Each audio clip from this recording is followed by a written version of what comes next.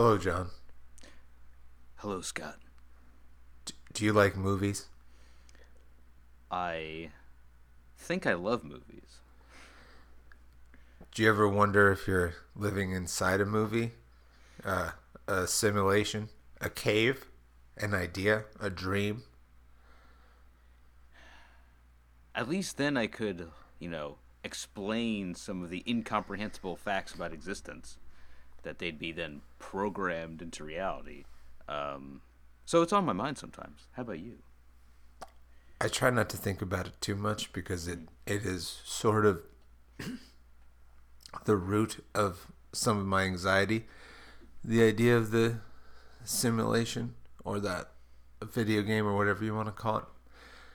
However, for the episode we're going into today, it's important to think about. This is Popcorn Eschaton, a side story, a side show on the Zebras in America podcast network, a network of two podcasts. I am your co-host, Scott Thorough, here with John Arminio, here to talk about some interesting films today. John, would you like to tell us about what we're talking about today? Yeah, we're going to be talking about the Wachowskis' breakthrough landmark, but not their first film, The Matrix, and David Cronenberg's 1999 film eXistenZ. So interesting that these films came out in the same year, play with a lot of similar themes about constructed realities and self-determination, free will, how society is coping with digital reality, but they take very different approaches, and I think very characteristic of how the respective filmmakers tell their specific brand of science fiction, and they're both very interesting. But I think one of the films is more successful than the other. eXistenZ. Yeah, the horny port movie is the the more successful one. But yeah, so 1999. Let's close our eyes, take us back to a time where we still had CD players. The internet was slow. Um, the idea of massively multiplayer online games was still forming. And it's just a weird time. It's a horny time. People wearing Jankos. It's just different. I'm 16 and uh we see this commercial for this movie coming out where Keanu Reeves is like being chased, but you don't really know what's going on, and it's like lots of leather, and you're seeing white people and Lawrence Fishburne, like American people doing classically Hong Kong style action or wuxia action. You know what I'm saying? And you're like, damn, I'm gonna go see this movie. This movie sounds tight. And you're like, friends that are like, I'm gonna go see this movie on mushrooms. Not knowing anything because this is a different time. We still have VHS cassettes, DVDs are starting to on the market, and there are these movies that have twists and turns that pre super internet, well, you wouldn't know what to do with the trailer of the movie. So this is a movie for the trailer does it no justice, and and it had a similar problem like Fight Club. Fight Club trailer made you think it was one movie, and then you watch the movie and you're like, oh, this is a movie about toxic masculinity that most people are not going to realize is about toxic masculinity. I think, like, in the case of Fight Club, I think that's to the film's benefit, because I think watching it and being surprised about its themes and where it goes is for results in a better viewing experience and a more enriching one. but it was not beneficial for the film's financial performance. That's for sure, at least at the time. But The Matrix, on the other hand, was a cultural phenomenon immediately. Yeah, The Matrix was gigantic. It was one of the most popular movies of the time, and is still like a touchstone of so many different types of cinema. It brought a type. It even like trademarked its own type of effects called bullet time, which is, a slowing of scene while you're also pivoting. It's very cool. Very cool. Bullet time. Look it up. And it still works. Like it's still awesome. Often imitated, never duplicated. No. So there's this movie. I was so excited to see it. But it was one of those movies where there's something going on in the plot that they don't reveal in the trailer, which is harder and harder to do these days. But then again, they'll try to sneak in a movie. Like, did you see that movie Serenity that came out a couple years ago? Not the one based off of Firefly. Maybe. What's it about? At the end of the day, it's basically a guy finds out that he's reincarnated into a simulation video game to help his son figure out how to kill his stepfather. Yes, I did see that. Yeah. That was wild. Now, that movie would not have existed if not for the success of The Matrix. But whereas The Matrix weaves in, especially knowing what we know now, sexual politics, body politics, freedom politics into its narrative, a lot of these movies are void of that. But let's talk a little bit about The Matrix and a little bit about the Wachowskis. Yeah, John.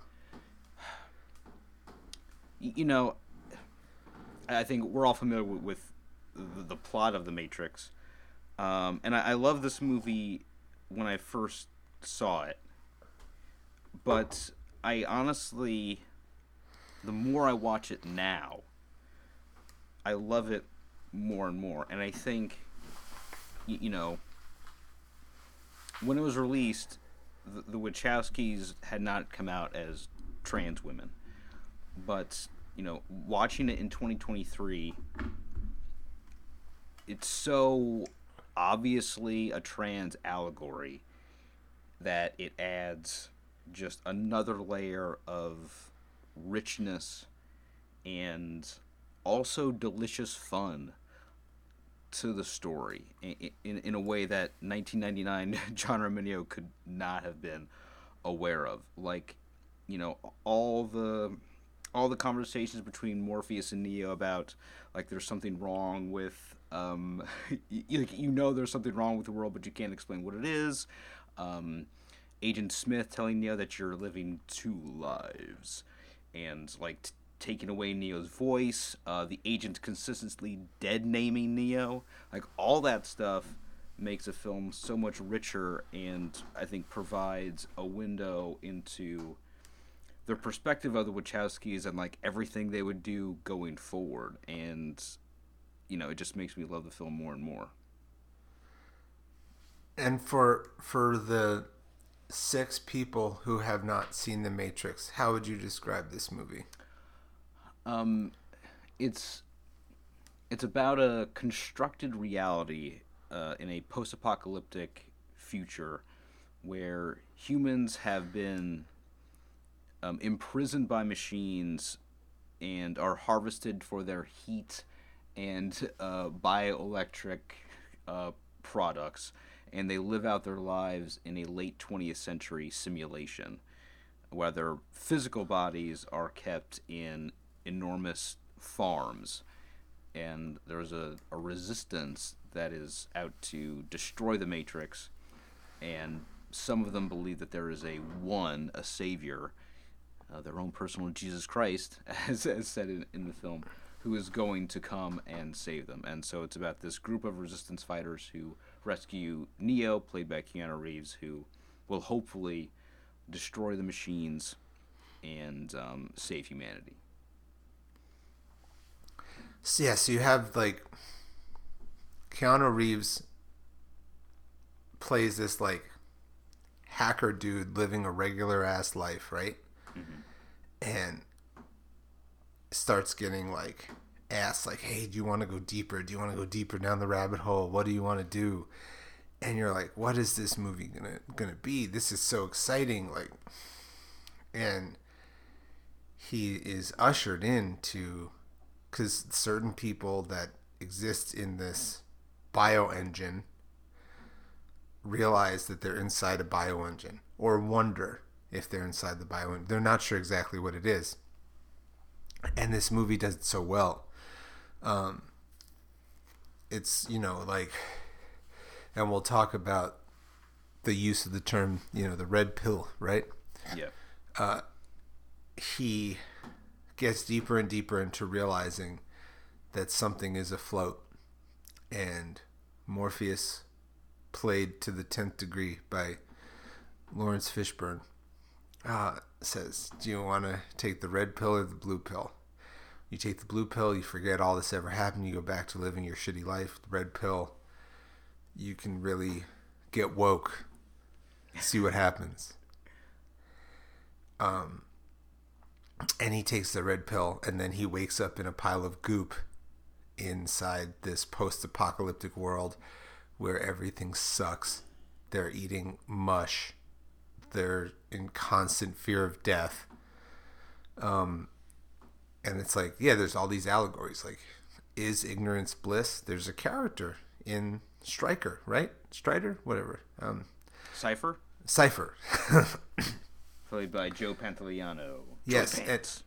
And if you want to go deeper, because, like, the Wachowskis are super nerds, and their love of anime and Hong Kong cinema and comic books and video games goes super deep. After the release of the third Matrix movie, we're not going into the sequels today. Sorry, it's its own episode. There was released a canon, supposedly, video game, The Matrix Online, where the story was continued, and there was a cult of Cypher in the game, of people that wanted to actively be blue-pilled again. Because some people, finding out that their life actually is just being a battery for robots in a world without a sun, is not that great. And Keanu Reeves' character Neo finds out that he might be the internet messiah, and inside the Matrix, which is like these cool green letters, learns how to control himself in the cyber world and meets the people and falls in love, obviously. Who wouldn't fall in love with Trinity, honestly? Fair enough. And then there's like this dichotomy of people that were born out of the Matrix, and then people who were born into the Matrix, because they have like these portholes in their heads. And we'll be talking about ports again when we talk about a movie that tried to also do a similar Matrix thing, but ultimately failed, financially at least. And you're just like, this movie, The Matrix, created so many questions. Like, what is a messiah? What is real? If given the choice, would we choose reality? How old were you when The Matrix came out? Did you see it as a kid? Yeah, I did see it in theaters. I saw it, when I was 14, and it really blew my mind. Because I really went into looking at the the metaphors the Wachowskis were playing with, the origins of some of the imagery, the symbolism, which sort of philosophers they were pulling from. Probably the first book of philosophy that I ever read was The Matrix and Philosophy, and it was okay. But just looking at all the thought that went into constructing this world in the screenplay, and I had friends who were in like as into anime and Hong Kong cinema as the Wachowskis were, so they saw all those references that I was missing because all that stuff was new to me. The Yen Wu Ping fight choreography, the floating kicks and all that acrobatics. Like this is the first time that me as a young teenager was seeing all that, and so I as cliche as it is, certainly went down the rabbit hole of just being all in on loving the Matrix, and yeah, so it was just a great time to just be full on experiencing a movie that was a cultural phenomenon like that, because I'd grown up watching Star Wars and Indiana Jones and hearing about people lining up for blocks watching those films, and so that was a way that I could sort of participate in something like that. And it's been a pleasure to revisit the Matrix at every few years. Yeah, I guess for us it's sort of exciting to be part of a phenomenon, right? Because you like my dad told me about how big Star Wars was, and for me I don't remember anything being quite as big as the Matrix. I mean, obviously there was like T2, but again, I was like 7 years old. There weren't a lot of superhero movies at the time, and most of them were not very popular. This was around the time when people would like trade information they found about on like internet forums about the Nick Cage Superman movie, and to find out about what like the Matrix is about, you had to like go on forums. What's really interesting is that the more things change, the more things stay the same. I think the best part about early internet was message boards and forums. Mm-hmm. And I know that you agree because you work at a comic book store, so like you work at basically the first forum. Yeah, and like that was how I got into metal, was message boards, because I didn't have any older brothers, I didn't have any older cousins or uncles who were into heavy metal, so the only way I could find out like who Bathory was or whatever was this a very patient metalhead on some forum being like, oh, if you like what's on the radio, maybe you like this, and yeah, so it was a really enriching experience as opposed to what spending time on the internet is now. And there's a really great graphic novel called User about very early MMO games when they were still text based, and it's about somebody who sort of switches genders when they're in their MMO persona, and how that affects their real life. And it was probably being written about the same time as The Matrix was coming out. So it's just you bring up comic books, and so that's just an interesting parallel. Well, there's a few reasons why I'm doing that. I'm setting up some layups right now.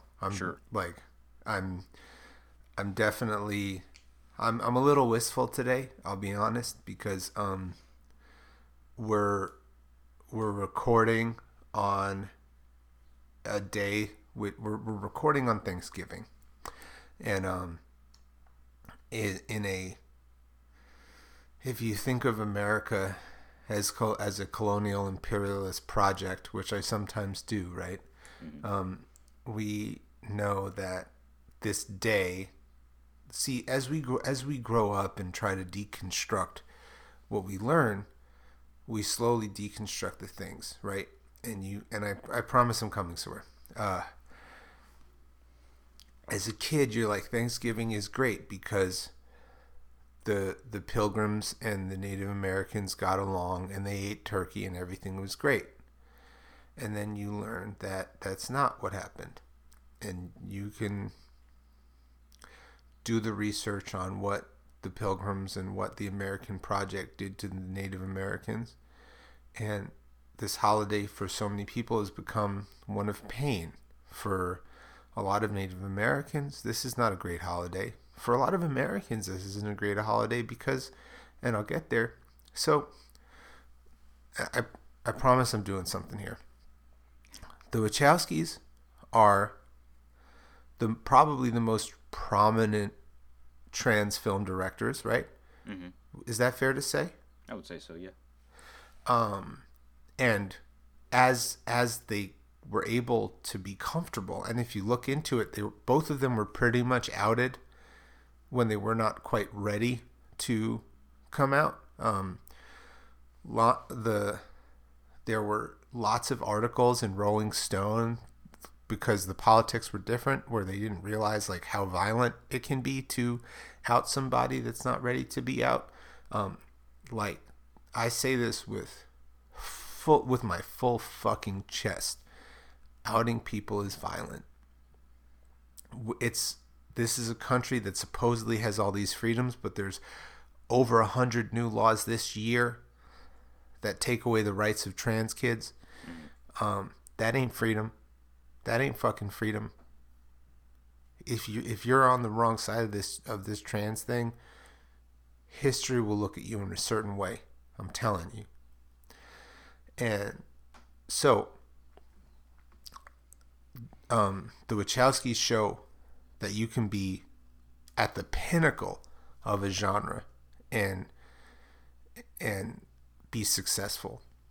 And as they got comfortable, they did work that is so outwardly LGBTQ plus. I mean, I feel The Matrix is obviously a trans allegory. I mean, I think it's obvious, and is super funky and free and beautiful. And like now that we know more about the Wachowskis, this movie especially holds up in a way that is super remarkable.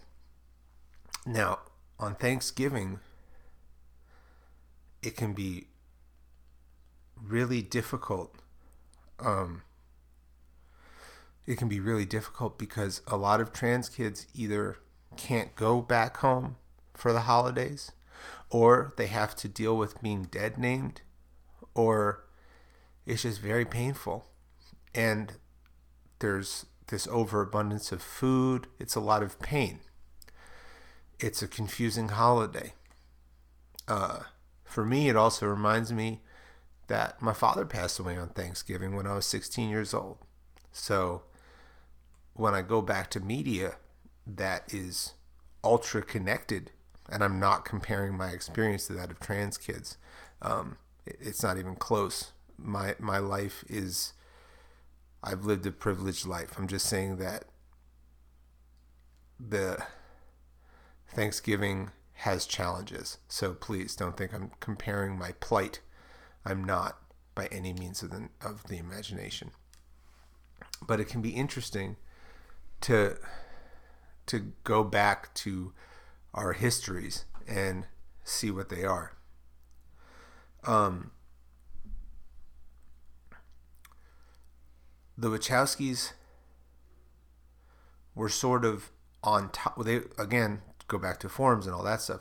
The Wachowskis are super nerds. Their inspirations for these movies were, Ninja Scroll and Hong Kong fighting movies, and this could be apocryphal, but they apparently were walking around the set with copies of Grant Morrison's Invisibles in hand. And again, I say this all that like web forums is where I hear a bunch of this stuff and read a bunch of this stuff. And are you familiar with Jesus and Mero? Yes. Did you know that Mero got his start just like commenting on underground rap forums? I did not know that. So back in the day, there were these amazing rap forums, and he was just the funniest dude on those. And he turned that into like a Twitter persona, turned that into getting writing gigs on Vice, turned that into Jesus and Mero. Oh, I knew he had like a Twitter persona that helped his career, but I did not know that started in internet forums. Interesting.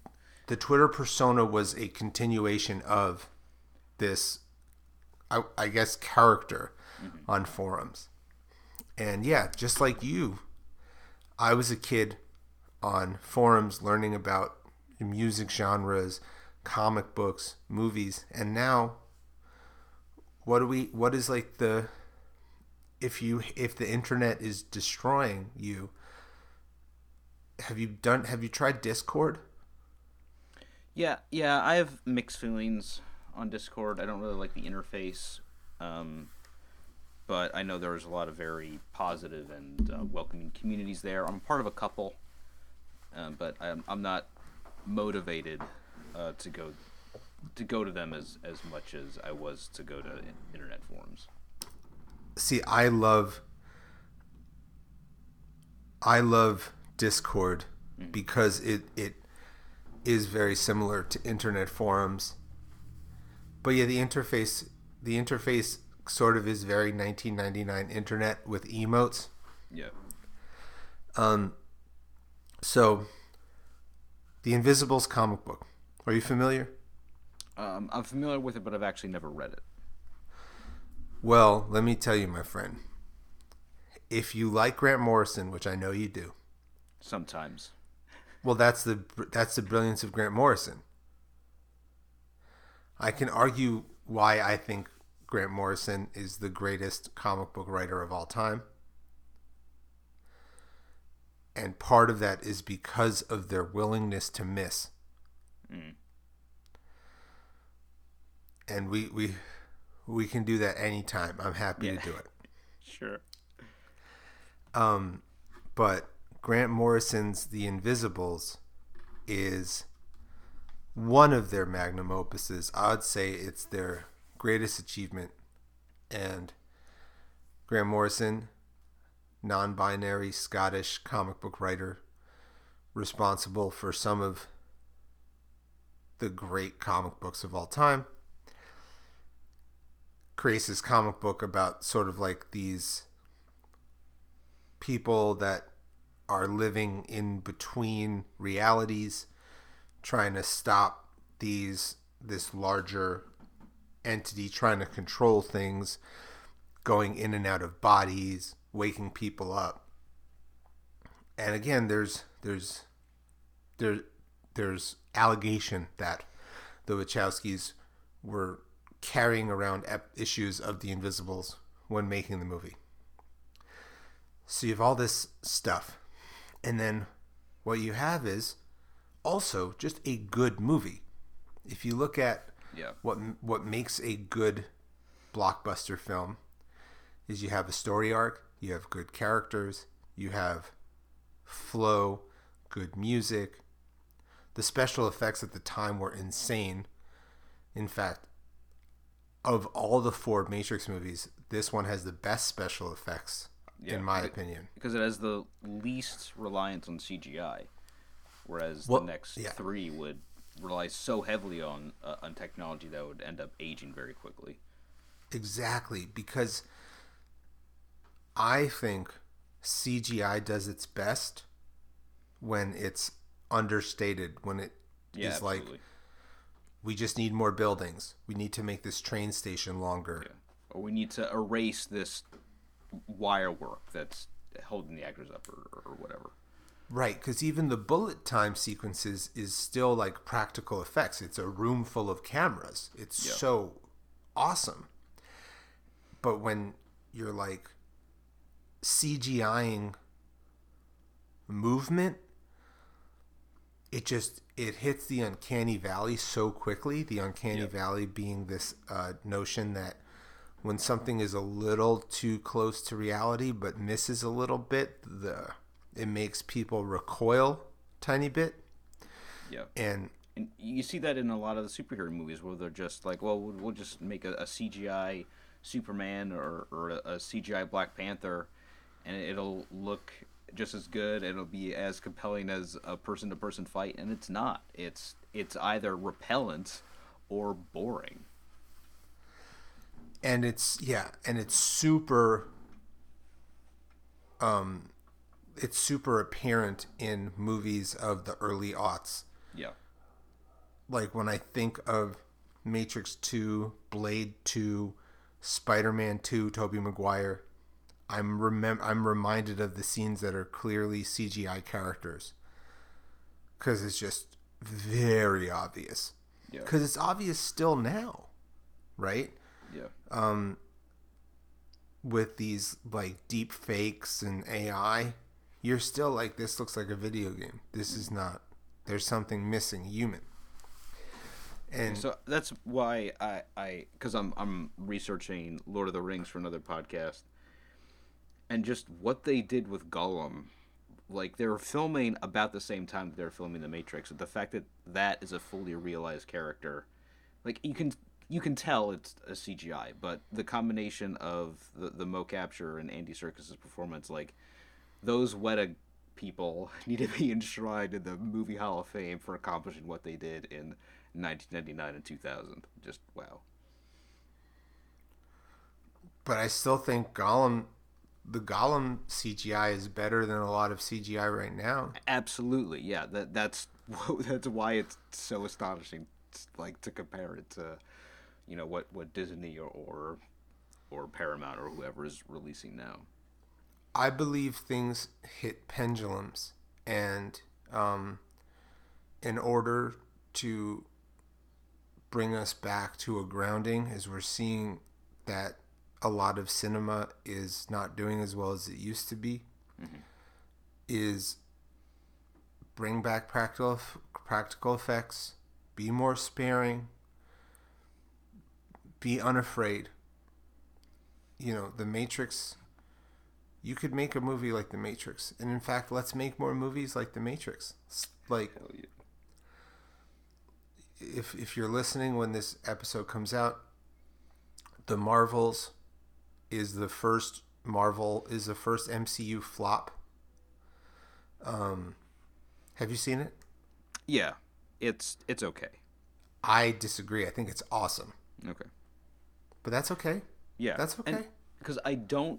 What infuriates me about not the movie, but the release around it is that like now every Marvel movie or every superhero movie has to be some sort of referendum on whatever it is, on superhero movies, on movies directed by women, on movies starring women, and just like, can't I just like a movie or not like a movie? Can't a movie succeed or fail on its own merits? It's really frustrating. Well, this is the toxicity of culture, and I could say that the Matrix and internet culture. So, what's important to me about talking about the Matrix is almost more important than talking about the movie. Is it's and please like shut me up at any time. Its influence and what it does for culture. So, Yeah. Matrix creates super fans of this movie. If you see Grandma's Boy, there's me and Marcus's one of our favorite silly movies from the early aughts about video game design. The main bad guy like dresses like the Matrix in like a large leather trench coat, and so the Matrix inspired like gigantic fandoms and people on forums and people just inspired by it, and then fandoms are ripples, and genre fans are fickle and sometimes amazing and sometimes not, and fandoms become larger than sometimes what they're supposed to be, and there's a lot of toxicity, and I can talk about I've been censored and told not to talk about this before, how the all-female version of Ghostbusters radicalized a lot of nerds. Mm-hmm. The Ghostbusters to MAGA pop pipeline, the Ghostbusters to Pepe the Frog pipeline is real. And a lot of people who got tired of quote unquote woke ideas or diversity in media say, oh, they got red pilled. And the red pill is a term that has now been commandeered by often men's rights activists, neocons, people that are involved in Gamergate, sometimes incel communities, is that taking the red pill is realizing that the world is fucked up, not for you, against you. And what's funny is, I would say, yeah, true. Let's all take the red pill. The world is against you. Except I'm going to say corporations are trying to take over the world. There is inequity everywhere. We have more food and more access than we've ever had, yet we have more homeless, more hungry, more starving. We should have more freedoms, yet again, more and more politicians are going after trans kids, and the boogie person of trans inclusion in sports, which is a non-issue in my opinion. There's literature on it. If you disagree with me and you want to have a good faith conversation, find me on Twitter. We can talk. Good faith only. I'm not having gotcha conversations with anyone about this instance. And I will continue to say that transphobia is going to be looked upon in a very bad way many years from now. Right? I mean, absolutely. And none of these politicians who are making laws about women's high school and college sports, gave two shits about it in their lives, certainly, and are only talking about it now because it benefits their career and they're able to stoke fear. And this is a new page in a very old playbook where the powers that be, or fascist-friendly politicians or even corporate leaders create division in order to stoke their own popularity, and it's incredibly shallow and self-serving and short-sighted, and also infuriating. But just to bring it back to The Matrix specifically, I think all that stuff is in the film. It's a dystopian future where humans are imprisoned and harvested for their bodies. There's all sorts of death and violence, but it's also what I think makes it so special is that it's inherently triumphant. It's such a good time. It's such a good watch.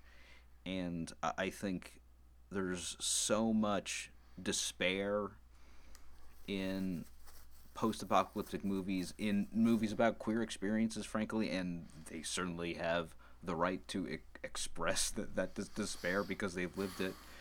But for the Wachowskis to come out with this just extraordinary blast of fun and action and inject everything they love about pop culture and media into this movie, for just the Trinity dodge this moment, for the Rage Against the Machine music cue at the end of Wake Up, as Neo says, like, this isn't the end of something, it's the beginning. It just makes me want to hoot and holler, and after everything we've talked about, all the shit in the world that's going on, The Matrix is an awesome time, and I'm really thankful to have it. And it's exciting to revisit and go back inside the matrix of enjoying a movie. Yeah. Because again, this is a big budget film where you can remember every single character. You can make a big budget Hollywood film where you're like, oh well, I thought Cypher was really cool, and then there's those brothers that are on the Matrix ship, and then you have Trinity, and then you have the Oracle, and then you have Agent Smith. Every character. And then there's Switch, who's non-binary and dressed in all white. And if you look deeper into the movie's history, that was supposed to be a trans character who was I like was played about by to say that. a different gender from in the Matrix and outside. So like all that stuff is just so interesting. You took that cool tidbit away from me, John. Oh, sorry. That's okay. This is why we like each other, because when we do episodes about shows, we're not just like, when we do episodes about movies, at least I know one of the reasons I really like working with you, John, is I know that you don't just watch a movie, right? You do you do research, and that research can be what's that? That's true. That's true. Yes. Like sometimes to like a very nerdy ass degree, you're like, I did all this research, I have all these notes, and I think that gives people experience. But also I think people that listen to this podcast probably have watched the movies but just want to hear like a vibe. Yeah. Because I recently got a message from a friend who I had no idea was listening to this podcast, and was like, I loved that on the Andrei Rublev episode, y'all meandered very similar to the movie. And I was like, that wasn't my intention, but thank you.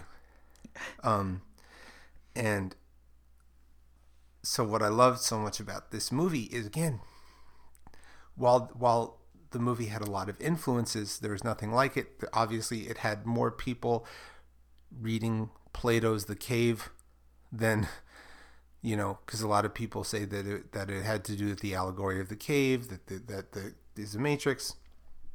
But also, rewatching this movie under a Marxist lens, you can argue that, and I know that a lot of people have argued differently, especially if you take the trilogy and, tetralogy into consideration.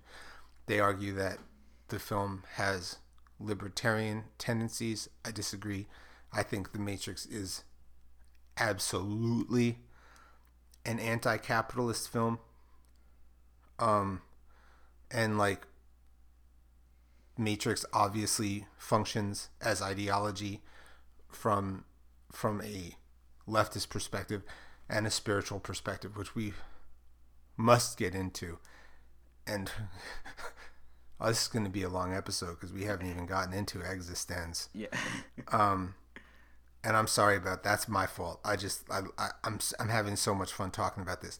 So like, Neo is dissatisfied in the life that he's living, in his role inside a capitalist society, and I believe that the Matrix, the computer program,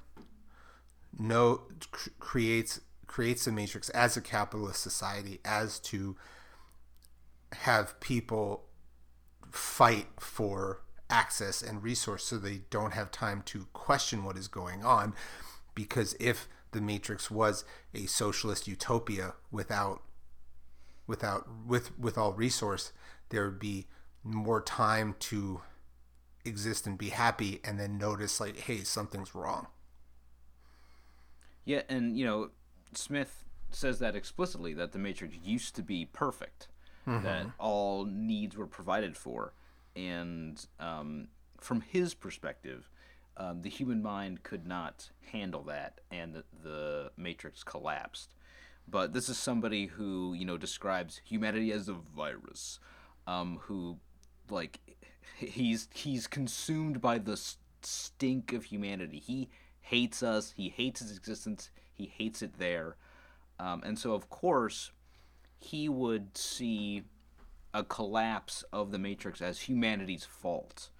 But I would say, he does float the possibility that the machines don't have the programming language to create a perfect world, and I think that's probably more true than human beings just not being able to handle a perfect society. Because Smith's not a trustworthy objective source for what the machines are doing or the cognitive capacity of human beings.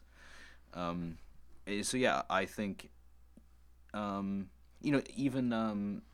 Neo's boss says that, you need to learn that you're part of a whole, and I think that speaks to the anti-capitalist message of the film. It's the capitalist life is portrayed as gray and unfulfilling. So yeah, I don't think the movie is libertarian at all, certainly.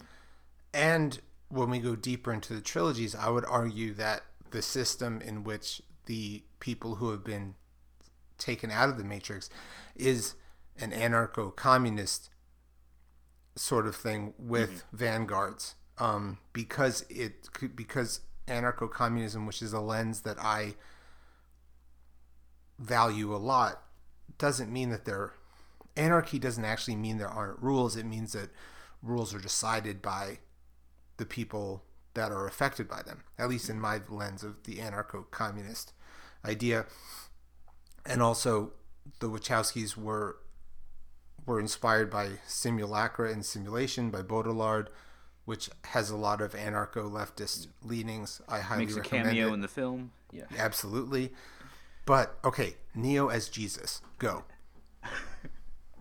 Yeah, I mean he's called the Jesus Christ explicitly as by another character. He's sent to save them. You know, by the time of the third movie, he dies and is resurrected. He dies and is resurrected in this film. And I also think there is an argument to be made that he's a Buddhist figure. Oh, absolutely. Because he's bringing people enlightenment, and you know he's it's a long journey that humanity has to go towards to achieve enlightenment, because so many people, or the majority of humanity, are not ready to break free from the Matrix, because you know it's a real mindfuck, like a splinter in your mind, to realize that everything you know is not true and that it's all a simulation. And so I think it's going to take more than him sacrificing himself, him sort of gaining control of reality, being able to heal people and perform miracles, which he does, to lead humanity on the path of like redemption and self actualization. And so I think he's not a one-to-one Christ allegory, even though he is betrayed by somebody, and you know he has a Morpheus is certainly a John the Baptist type figure, or an Obi-Wan, but I also think that like a lot of things, the Matrix breaks the mold because Morpheus survives. Neo defies fate. In a lot of ways, he defies the typical hero's journey.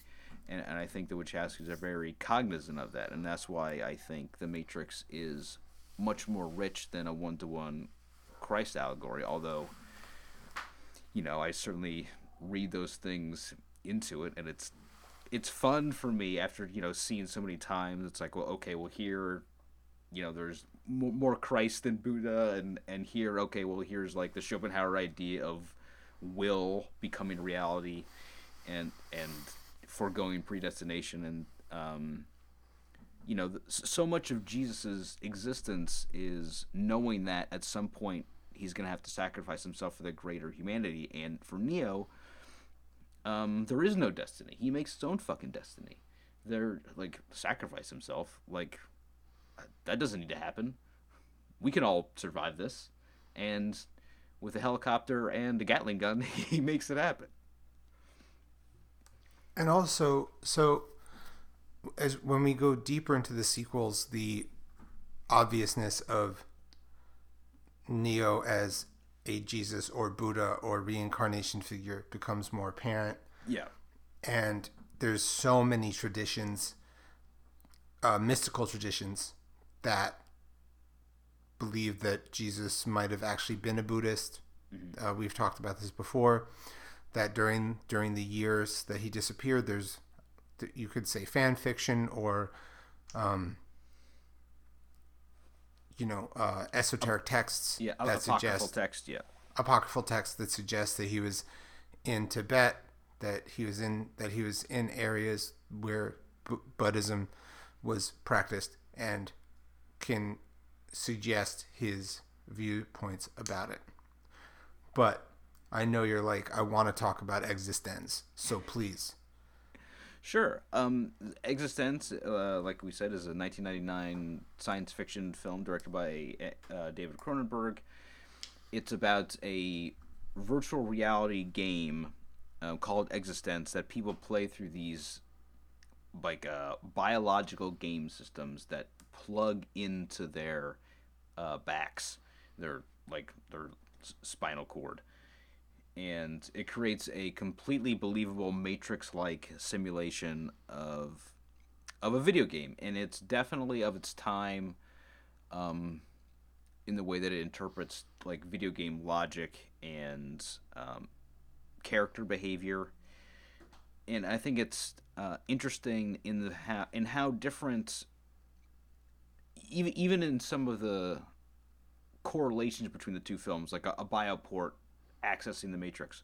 There's like zero sexuality about entering into the Matrix in the movie The Matrix, but everything about the biopod and entering. Not in the fan fiction though. There is some horny fan fiction. I can imagine.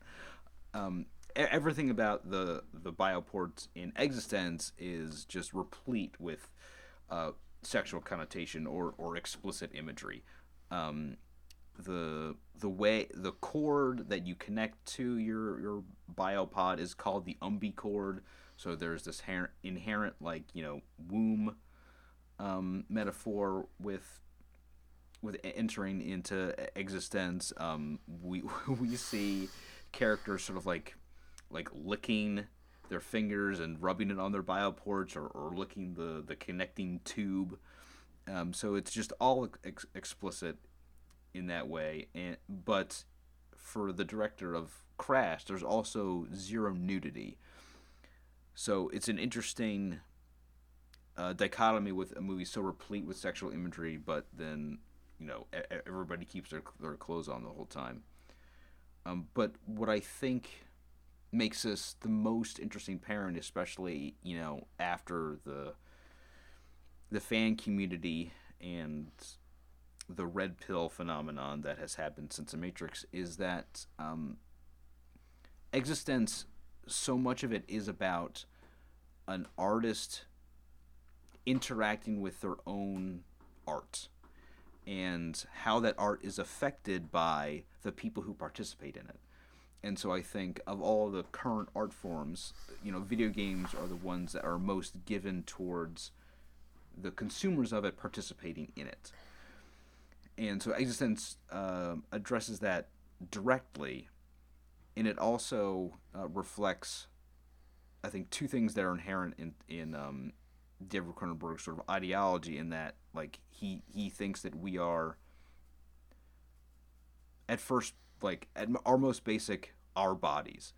And so our anxieties about our bodies are what run deepest, and so that's why so much of his horror is about the body. But he also believes that all reality is created, or all reality is virtual.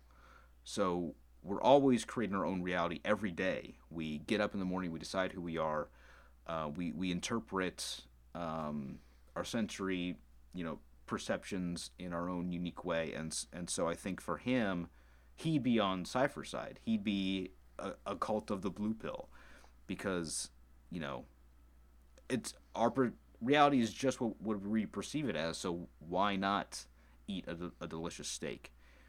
And at the end of the film, a character asks, "Wait, are we still in the game?"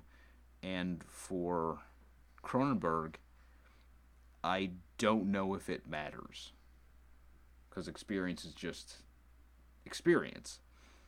And so I definitely think the movie is enjoyable and interesting, and does a lot of things that other Cronenberg movies and The Matrix do.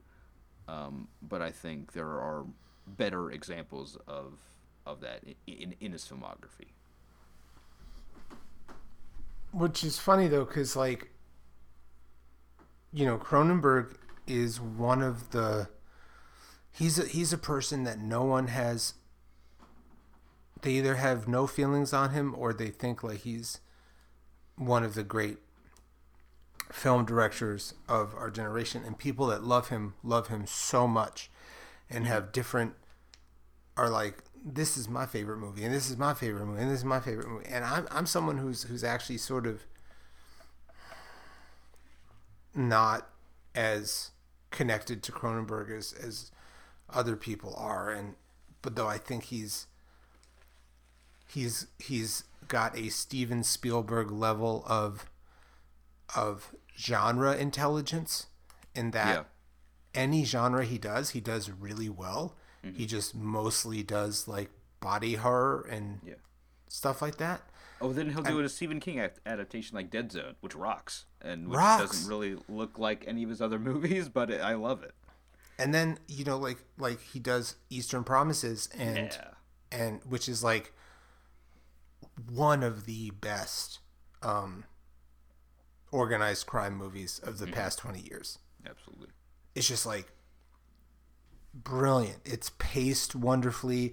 The beats are done really well. I'm just saying he just is a master storyteller. He does what I think Steven Soderbergh tries to do, but with even more fuerte.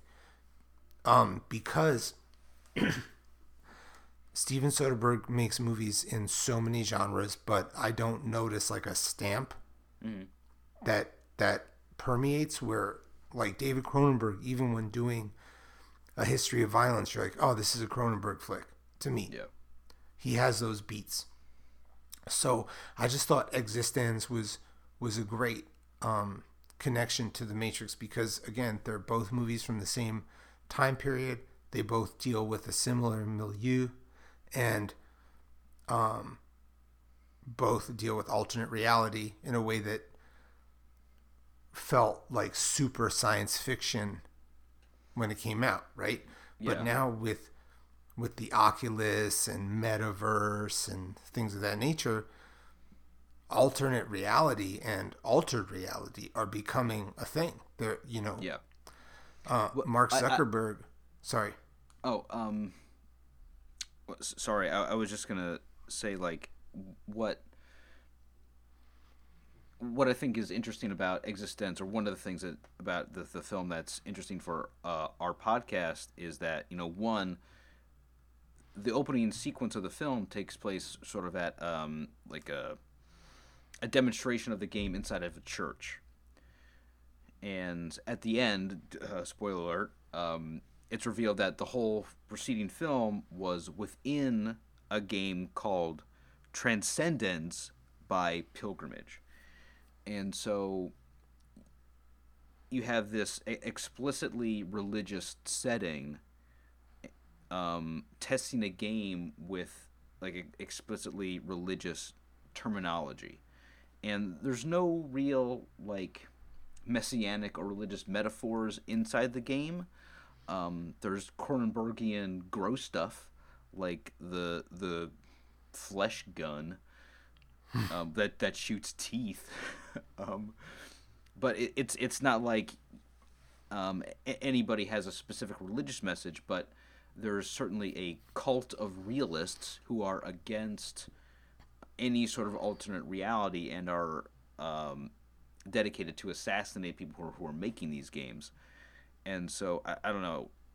I'm just curious as to why Cronenberg chose to add these sort of like religious symbols into a film that doesn't seem to have like a religious mission statement in a way that like The Matrix does with its Christ and Buddhist parallels. So I was wondering if you had any thoughts on that.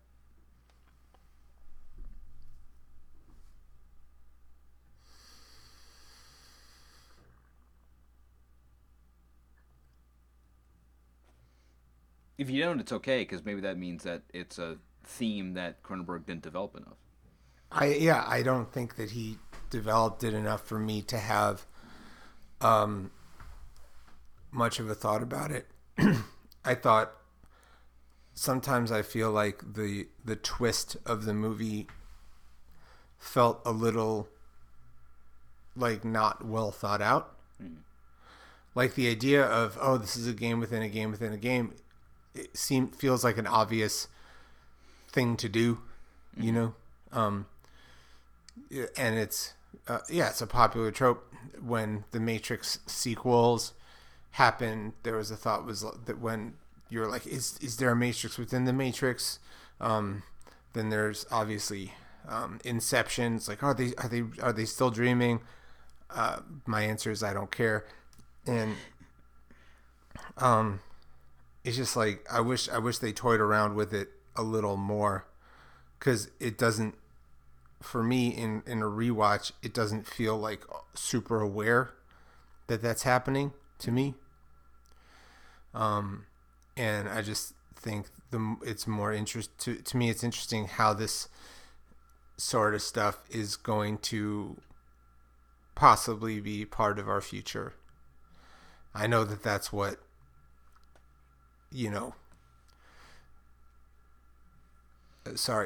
Zuckerberg and Elon Musk would like to do with Neuralink and Meta and virtual reality. Like they Talk want about to people not paying attention to the science fiction that they say they enjoy. Right. They claim that they like cyberpunk, but are creating cyberpunk. They want to create like glasses that will augment things around you. Will like have you see Pikachu sitting in the corner, or like make people look different. It's really very scary. And then we have turned around so much that in our life that people probably want the blue pill more than they want the red pill. Ready Player One is essentially like take the blue pill. Mm-hmm. Have you seen Ready Player One? I've read yes. I think the book is a much more even-handed take on a world that's constantly like plugged in, and the advantages and disadvantages of that. Well, like in the book, it talks about how, if everybody has equal access to this virtual reality universe, then we can like completely democratize education, for example, and everyone on the planet can take a field trip to the Louvre or to the top of Mount Everest. And the movie seems to be uninterested in that kind of thing, and the book is more about how that democratization is being taken away by corporations in favor of let's make everybody like ride the Iron Giant or whatever. So I wish there was a more anti-capitalist message in the film. Yeah, but I don't. Yeah, I don't know that from David Cronenberg's films. I don't always know what his politics are. Yeah, he's very much inscrutable in his own personal politics and views. Except that what grosses him out and or makes him horny, we can glean that.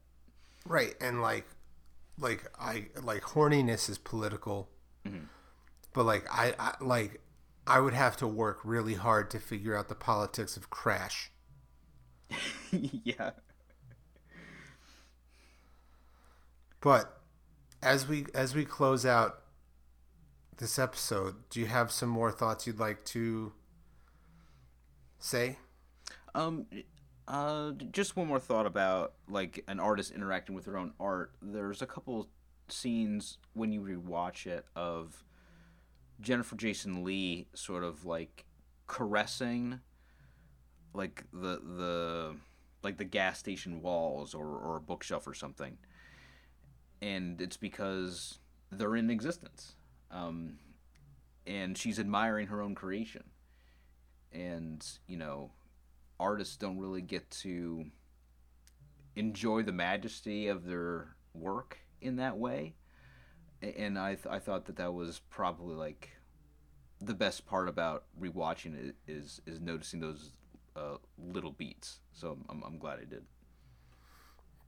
And I enjoyed revisiting these movies with you, yeah. John. Same to you. It's always great to get to talk about movies with you, Scott, and especially one like the fucking Matrix. Hell yeah. Yeah, and don't be, guys, girls, and everyone in between, don't be transphobic. Nope.